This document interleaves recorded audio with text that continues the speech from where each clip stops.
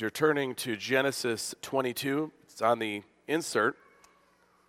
I want to invite you tonight to come back. We have a prayer service that starts our prayer vigil that we have for 24 hours starting today, this afternoon, or this evening, I should say, at 4:45. That's just a short time of directed prayer. Then we'll have our Sunday evening gathering. We'll have some more directed prayer, as well as our usual format and a fellowship meal after. But you also want to note tomorrow we have a special concert that's listed where our own Stephen Franklin and Tim Smale will be playing. You've heard some of them already in the service, so I invite you all back tomorrow at 7 p.m. here in the sanctuary. We've returned to Genesis 22. Maybe some of you have noticed we already did this chapter. That's very, very alert. But we are on purpose spending another week here because I believe it's one of those chapters, one of those pivotal moments in the working of God's redemptive story where we have to hover over the top a bit and see the theme that is introduced here. In our prior review of Genesis 22 last week, we focused on the person of Abraham, his genuine and really mature faith at this point, at least compared to Abraham starting back in chapter 12. We see a real high point now in his walk with the Lord as God calls him to an action that is too hard to comprehend, to offer his beloved son up for sacrifice. So we viewed it very carefully through the lens of Abraham and that sacrifice and the faith God gave him, and even a connect point with us to realize that God brings tests and trials into our lives that relate to the level of faith he's given us. He's not asking us to do what Abraham was asked to do, but nevertheless, we have things we're called to that are challenging, but we trust God because his word is true, and he'll not forsake us. So we viewed the episode from that angle. Now I want us to back up a bit and see the bigger biblical picture of what unfolds on Mount Moriah with Abraham and Isaac. It's a picture of what is to come. It's a picture of the central message of the Bible. It starts to blossom at this point. Here now as I read God's word, this is Genesis 22. I'll start at verse 6 and read to verse 14. And Abraham took the wood of the burnt offering and laid it on Isaac his son. And he took in his hand the fire and the knife. So they went both of them together. And Isaac said to his father, Abraham, my father. And he said, Here I am, my son. He said, Behold, the fire and the wood, but where is the lamb for a burnt offering? Abraham said, God will provide for himself the lamb for a burnt offering, my son. So they went both of them together. When they came to the place of which God had told him, Abraham built the altar there and laid the wood in order, and bound Isaac his son, and laid him on the altar on top of the wood. Then Abraham reached out his hand and took the knife to slaughter his son.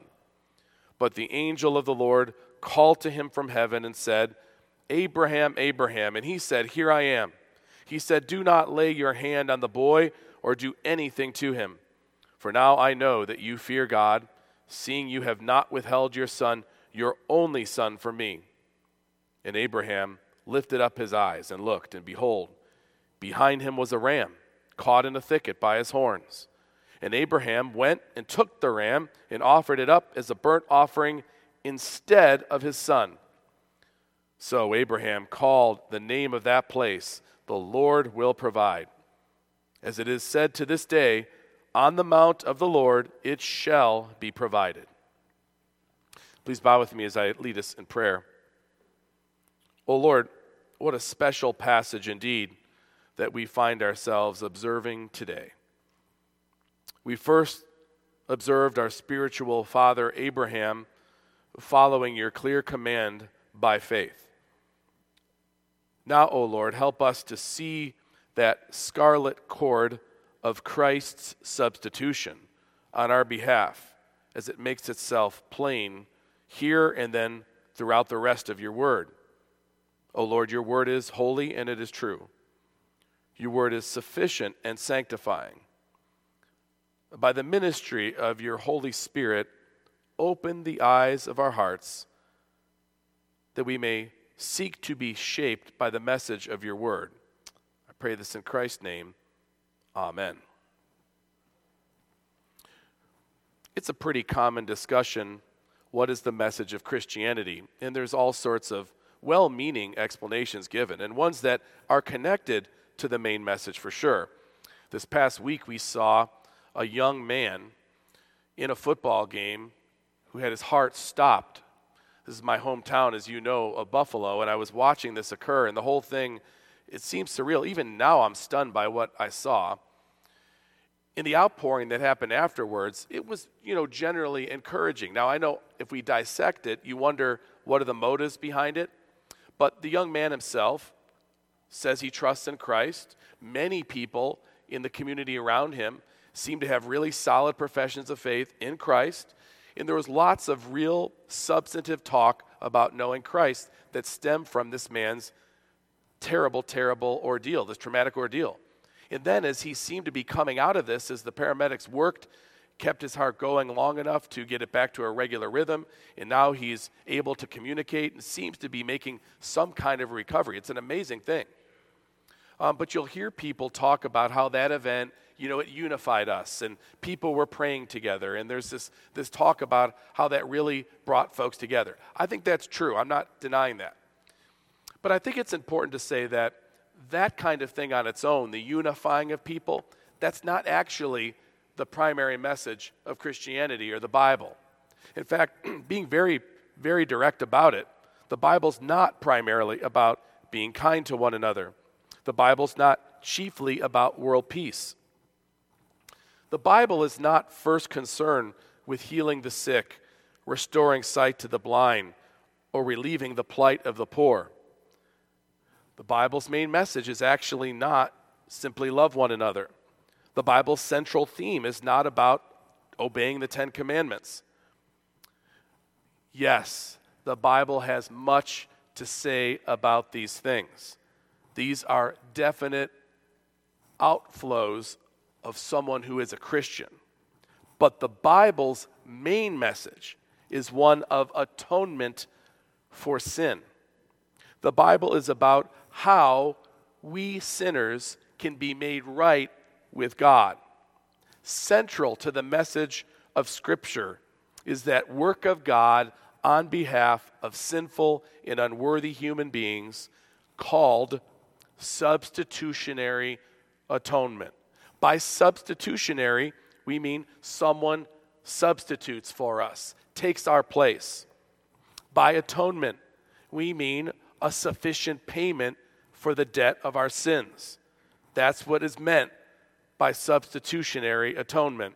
Robert Rayburn said it well, so I'll capture his words, and I put them on your outline as a bit of a proposition about this high-level view of what is presented in Genesis 22 and the whole of the Bible for that matter. Look what Rayburn says. Substitutionary atonement, the death of our substitute in our place to pay on our behalf the penalty of our sins, is the scarlet cord that ties the Bible together. Look at our passage before us, verse 7 of chapter 22. Isaac said to his father, Abraham, "Behold, the fire and the wood, but where is the lamb for a burnt offering?" Now pay close attention to Abraham's answer. Abraham said, "God will provide for himself the lamb for a burnt offering, my son." Then look down at verse 12. What unfolds? He said, "Do not lay your hand on the boy." This is the angel speaking to stop Abraham from slaughtering his son. "Or to do anything to him, for now I know that you fear God, seeing that you have not withheld your son, your only son, from me." And Abraham lifted up his eyes and looked, and behold, behind him was a ram caught in a thicket by his horns.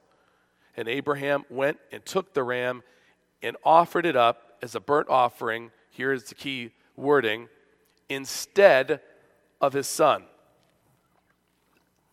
In the passage, there's a picture of the substitutionary atonement of Christ to come. And right there in the passage, there's a demonstration of, instead of Isaac being slaughtered, the ram substitutes, takes his place. So that, verse 14, Abraham is prompted to call the place, the Lord will provide. Here in Genesis 22, we have a very vivid depiction of substitutionary atonement, accepting the sacrifice of one for the sins of another. It's a prophetic forecast, if you will. The question Isaac asks, it's the question for the ages. Where is the lamb for a burnt offering? God will provide for himself the lamb for a burnt offering, my son, replies Abraham. This response of Abraham, I submit to you, sets the stage for the whole of the rest of the Bible. From this point forward in Genesis 22, the Bible tells how God will provide for himself the lamb. The lamb is for us, but it's to appease himself. It's one pleasing to himself, and God will do that providing, and that's the story of the Bible. Verse 13, behind him was a ram caught in a thicket by his horns, and Abraham went and took the ram and offered it up as a burnt offering instead of his son. A momentary substitution for Isaac to picture this bigger topic. It was a ram, though, not the lamb that Abraham was talking ultimately about in prophetic terms in verse 8. The rest of the Bible will seek to answer, where is this lamb that God will provide? From this episode, the imagery of substitutionary atonement by a lamb explodes in Scripture. You cannot tell what the meaning of Scripture is without describing this concept laden in this passage. So we might rightly ask of the Bible, where is the lamb for a burnt offering?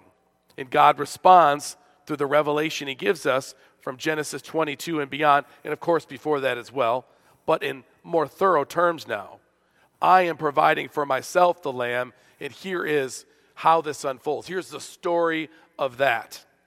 Again, substitutionary atonement, the death of our substitute in our place to pay on our behalf the penalty of our sins. This is the scarlet cord that ties the Bible together. You know, it was Rayburn who reminded me of one of the seminal works on the person of Jesus Christ. The Person and Work of Jesus is the name of his book. B.B. Warfield is the author. He was one of the presidents of Princeton Seminary back when Princeton believed in the Bible, and that was a long time ago. Pay close attention to what Warfield wrote about Christ's substitutionary atonement. Not only is the doctrine of the sacrificial death of Christ embodied in Christianity as an essential element of the system, but in a very real sense, it constitutes Christianity. Christianity did not come into the world to proclaim a new morality and sweeping away all the supernatural props by which men were wont to support their trembling, guilt-stricken souls, only to throw them back on their own right arms to conquer a standing before God for themselves. It wasn't setting up a new moralism. Christianity came to proclaim the real sacrifice for sin which God had provided in order to supersede all the poor fumbling efforts which humankind had made and were making to provide a sacrifice for sin for themselves, and planting people's feet on this to bid them to go forward. Finally, Warfield says, it was in this sign that Christianity conquered, and it is in this sign alone that it continues to conquer the substitutionary atonement of Christ. We may think what we will of such a religion. What cannot be denied is that Christianity is such a religion. Now let's briefly trace this motif because it's so important and it's so central to Scripture. What we see introduced here in Genesis 22 has some background that builds up to it. There were sacrifices before Abraham brings Isaac to Moriah. You recall that one is forecasted in Genesis 3:15. After mankind falls into sin, God says to the devil, I will put enmity between you and the woman. And then he says, the seed of the woman will bruise your head. The offspring of the woman will bruise your head. This is a picture of the Christ to come, the second Adam. And you, devil, will bruise his heel. So in crushing the serpent's head, there will be harm done to the one stepping on the serpent, the Lord Jesus. There's a sacrifice that will have to be made.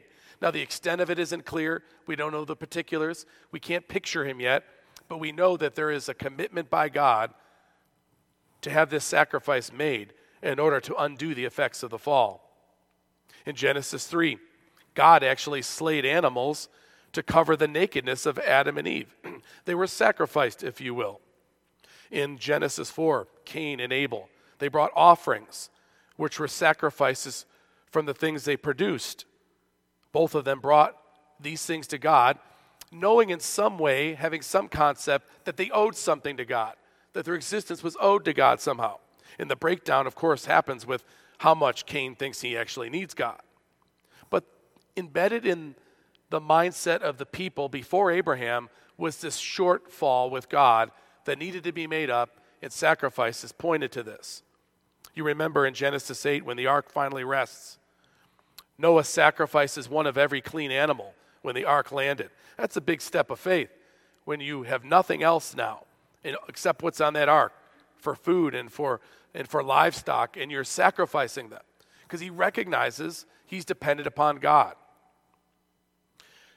In Genesis 12, from the time Abraham's called, he builds these altars wherever he has an encounter with God. And we could assume on those altars he put sacrifices. That's what altars were built for. That's probably why Isaac knows when they're heading up to Moriah, something's wrong. There's no lamb. Father, where's the lamb, he asks. You know, it's interesting. Job, from the book of Job, he predates Moses, so it's before the law of Moses. He is a contemporary, probably, with Abraham. And even he has an inkling of the need for sacrifice. In the opening chapter of Job, and when the days of the feast had run their course, Job would send and consecrate them, and he would rise early in the morning and offer burnt offerings according to the number of them all. For Job said, it may be that my children have sinned and cursed God in their hearts. Thus Job did continually. He kept giving offerings for the sins of his children. Now you'll notice that there's a knowledge that something's missing. We owe God something. Sacrifices are made, but they have to be made continually because they're not enough. All of this predates Moriah in what we see with Abraham. A clear notion of our sins and shortcomings in the need for payment. But to this point, the payments in themselves were never sufficient to cure the problem. Now that brings us to our text, the imagery of the sacrifice of Isaac, and in particular, the lamb that develops from here as the major picture of the coming Christ. Look with me at Genesis 22, briefly again. The opening verses, God tested Abraham and said, Abraham, he said, here I am. And notice the language used to describe Isaac. Take your son, your only son Isaac, whom you love, and go to the land of Moriah. Offer him there as a burnt offering. Here we have a picture developing. We call this a type. This is God the Father and God the Son in type form here. It's a true story unfolding with immediate impact. We looked at that already.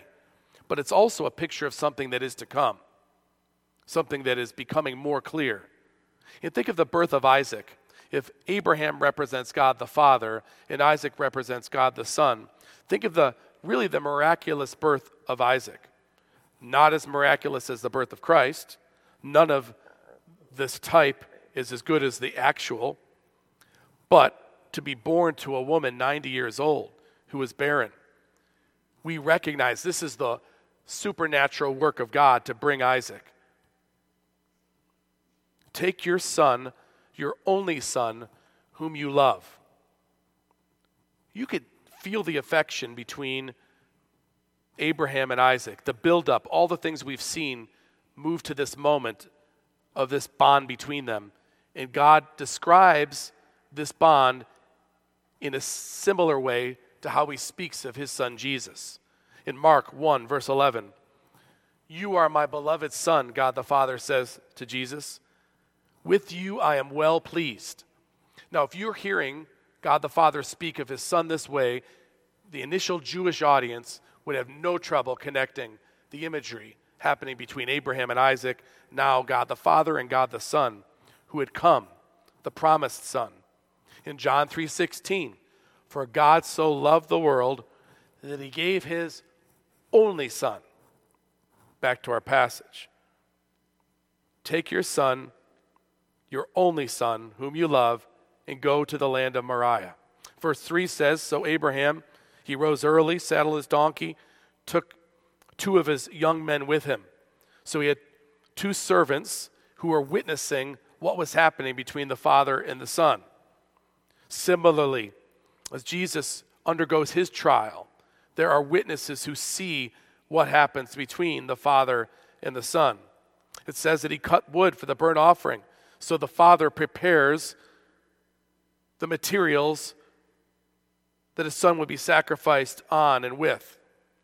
On the 3rd day, Abraham lifted up his eyes and saw the place from afar.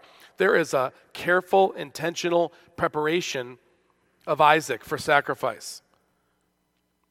There would later be a time of selecting and preparing Passover lambs for sacrifice. There would be a time of testing and preparing for Christ to go to the cross.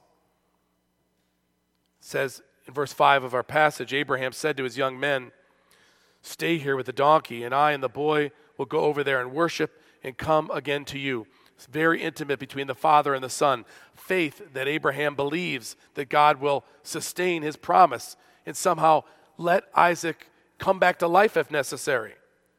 Abraham took the wood of the burnt offering, laid it on Isaac, his son. The imagery just screams out at us. And he took in his hand the fire and the knife, so they went both of them together. The Father lays on the Son the wood for his offering. Abraham took fire and the knife. Fire, a picture of God's righteous, purifying, holy judgment. And they went to the place of sacrifice together, an intense moment between the sacrificing Father and the obedient Son. God the Father in eternity past agrees with God the Son in eternity past. Now they come together in time and space, not in Moriah, but in Calvary. Back to our episode, Isaac says to his father, "My father," he says, "Here I am. Behold the fire and the wood, but where's the lamb for a burnt offering?" The question of all questions in this passage. I'm submitting to you that this question sets up the rest of what the Bible unfolds. Abraham said God will provide for himself the lamb. He says lamb for a burnt offering.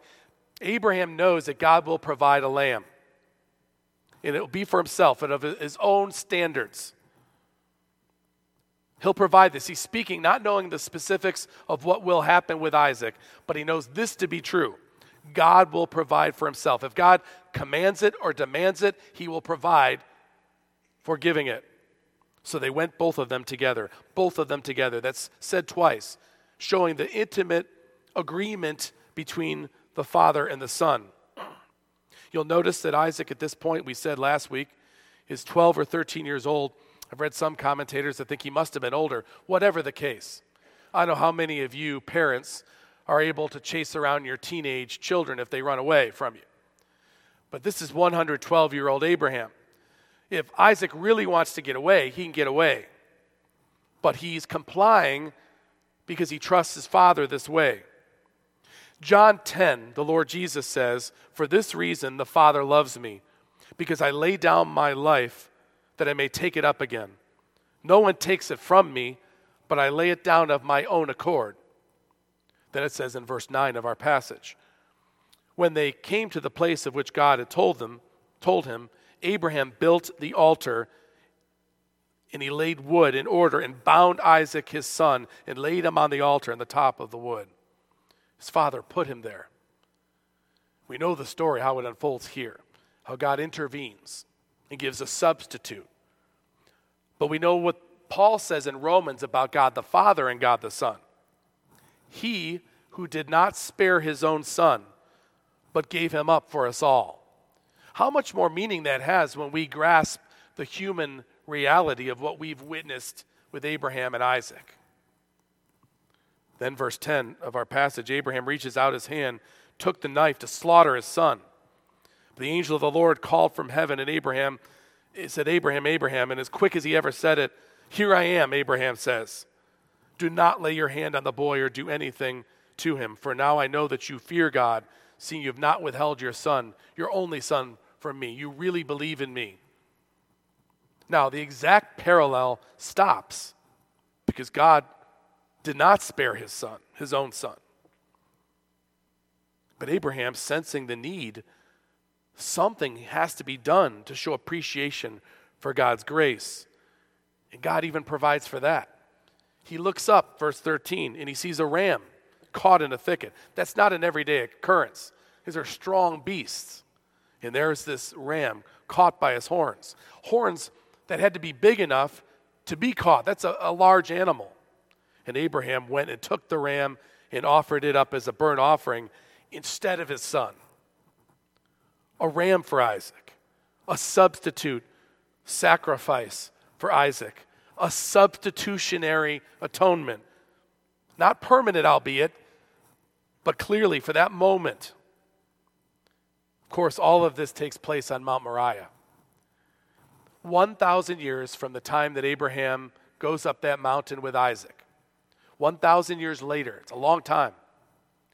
That's when David's son, Solomon, one of the seeds of Abraham, a precursor to Christ, David and Solomon. The temple is built on that site. And the temple, for the next 1,000 years, to the time of Jesus, from Solomon to Jesus, is the place where the sacrifices of the lambs and other animals would be continuously recognized and practiced. So Abraham, verse 14 of our passage, he called that place, or called the name of the place, Jehovah Jireh. The Lord will provide, present and future tense. We don't have a tense quite like that in English. The present and ongoing. It said, to this day. So Moses writing now, kind of giving commentary. He's writing 500 years after Abraham. It said to this day on that spot, Israelites, the first audience, on the mount of the Lord, it shall be provided. A picture of what happened, and a picture of what's going to happen. And the Israelites needed to hear it just like we do. It's about something to be fulfilled.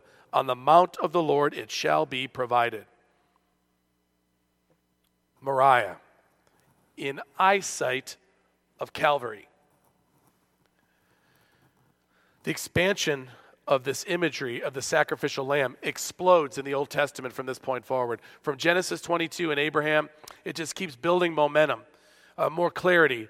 The picture becomes more obvious when he calls Moses to lead the Israelites out of Egypt. The final thing he does is recorded in Exodus 12, and we shouldn't miss the weight of this. In Exodus 12, the Lord said to Moses and Aaron in the land of Egypt, tell all the congregation of Israel that on the 10th day of this month, every man shall take a lamb according to their father's house, a lamb for a household. Your lamb shall be without blemish, a male a year old. And you shall keep it until the 14th day of this month, when the whole assembly of the congregation of Israel shall kill their lambs at twilight. Now, I know you know what this pictures, but they don't have all the specifics yet. God's unfolding the plan. When Isaac said, where is the lamb for the burnt offering? This is one more link to see who Jesus is. So when Jesus comes, we won't miss him. Then it's said of God to Moses, then they shall take some of the blood of the slaughtered lamb and put it on the 2 doorposts in the lintel of the houses in which they eat. That first Passover, which is what's recorded in Exodus 12, becomes the model for the regular sacrifices of Israel, done in the tabernacle first, then in the temple. They're meant to place before the people their need for the atonement that only God could provide. And the lamb would picture the eventual perfect lamb. And the sprinkling of the blood meant we're covered by the sacrifice. Our sins are atoned for. For all the complexities of what we read in the Old Testament, don't miss the simplicity of the gospel. Believe on the Lamb of God in his potency, his work, and you're saved. How do you know? Sprinkle the doorposts with the blood. Now, the blood of these animals couldn't actually take away their sin. The sin against God was committed by a man, by a human being, and so the price had to be paid by a human being. Animals were representations of what was necessary. You know, the image of sacrifice develops throughout the law in the book of Leviticus, and the specifics of what happens, though graphic, are telling. Moses writes in Leviticus, "He shall lay his hand on the head of the burnt offering, and it shall be accepted for him to make atonement for him." So you have to be personal with the substitute, placing your hand on their head as though to transfer your sins to that innocent animal. Then he shall kill the bull before the Lord, and Aaron's sons, the priests, shall bring the blood and throw the blood against the sides of the altar. This is the consecrating of the priests for their duties. Whatever the case, the imagery is still the same. And as the sacrificer is going through this, they're thinking, this should be me. I'm the one who deserves to die. But this innocent animal has to be my substitute. This animal has to die so I can live. The sacrifices of the tabernacle and the temple, from that point, they went on for 300 more years. 300 years. And the people of God were growing apathetic. They were not sacrificing as much as they should. Sometimes it became a total ritual to them. Even bringing animals that were disfigured, they were not unblemished, mocking what it even meant. And God raised up the prophets. And you know, one of the main messages of the prophets had to do with their view of their own sin. They didn't think it was that serious. They just assumed upon God's favor. And they weren't sacrificing as they should have sacrificed. And God prompts by his Spirit the prophet Isaiah to write in very specific terms so that we might know who the Lamb of God is. Isaiah says, "Surely he has borne our griefs and carried our sorrows. Yet we esteemed him stricken, smitten by God, and afflicted." For the faithful, this picture that Isaiah paints would start to revive them. He was pierced for our transgressions. He was crushed for our iniquities. Upon him was the chastisement that brought us peace. And with his wounds we are healed. All we like sheep have gone astray. We have turned everyone to his own ways. And 700 years before Jesus came, Isaiah writes, "And the Lord has laid on him the iniquity of us all." It's as if the prophet Isaiah was sitting at Calvary when he writes this description in his 53rd chapter. He was oppressed, he was afflicted, yet he opened not his mouth. Like a lamb that is led to the slaughter, and like a sheep that before its shearers is silent, so he opened not his mouth. This begins in earnest in Genesis 22. It explodes in biblical revelation going forward, with the 53rd chapter of Isaiah being the most vivid picture. And then we come to the New Testament where the Lamb of God is finally revealed. I know you know what's coming, but I think one author or one commentator said it best. The Gospels are in some sense the Bible's commentary on the fulfillment of Isaiah 53. Isaac asks his father back in Genesis 22, "Where's the lamb for the sacrifice?" Abraham says that God will provide the lamb. Years and years of sacrifice follow.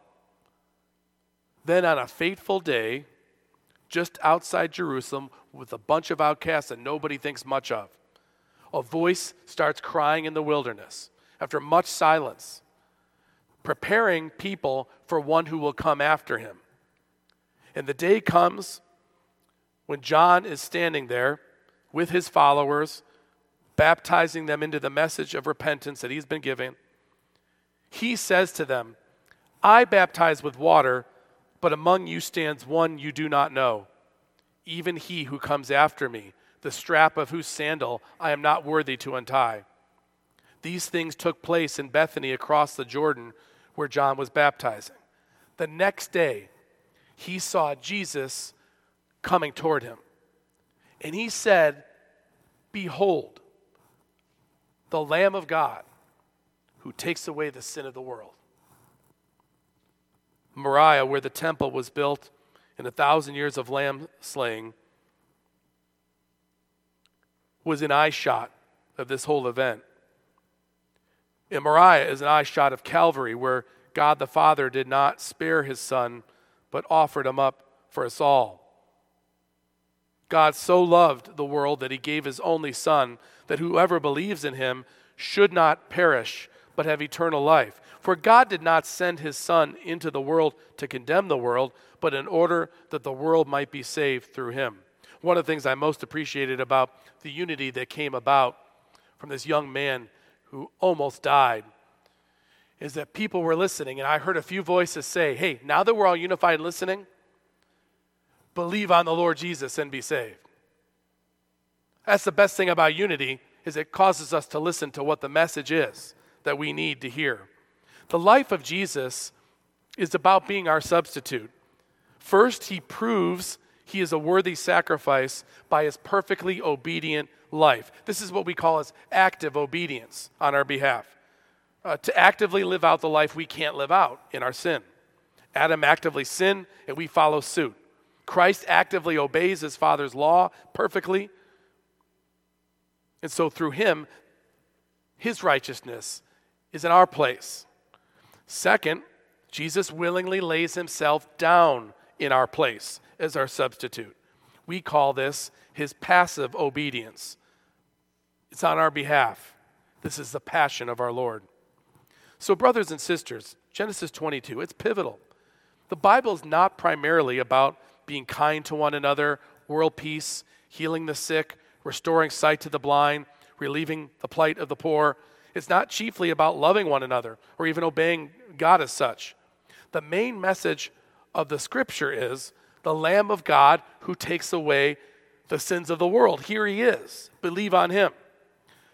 But there is a profound impact when we believe on him. In fact, the Corinthians needed to hear this just like we do. They came out of license and paganism where they lived lives of terrible open sin.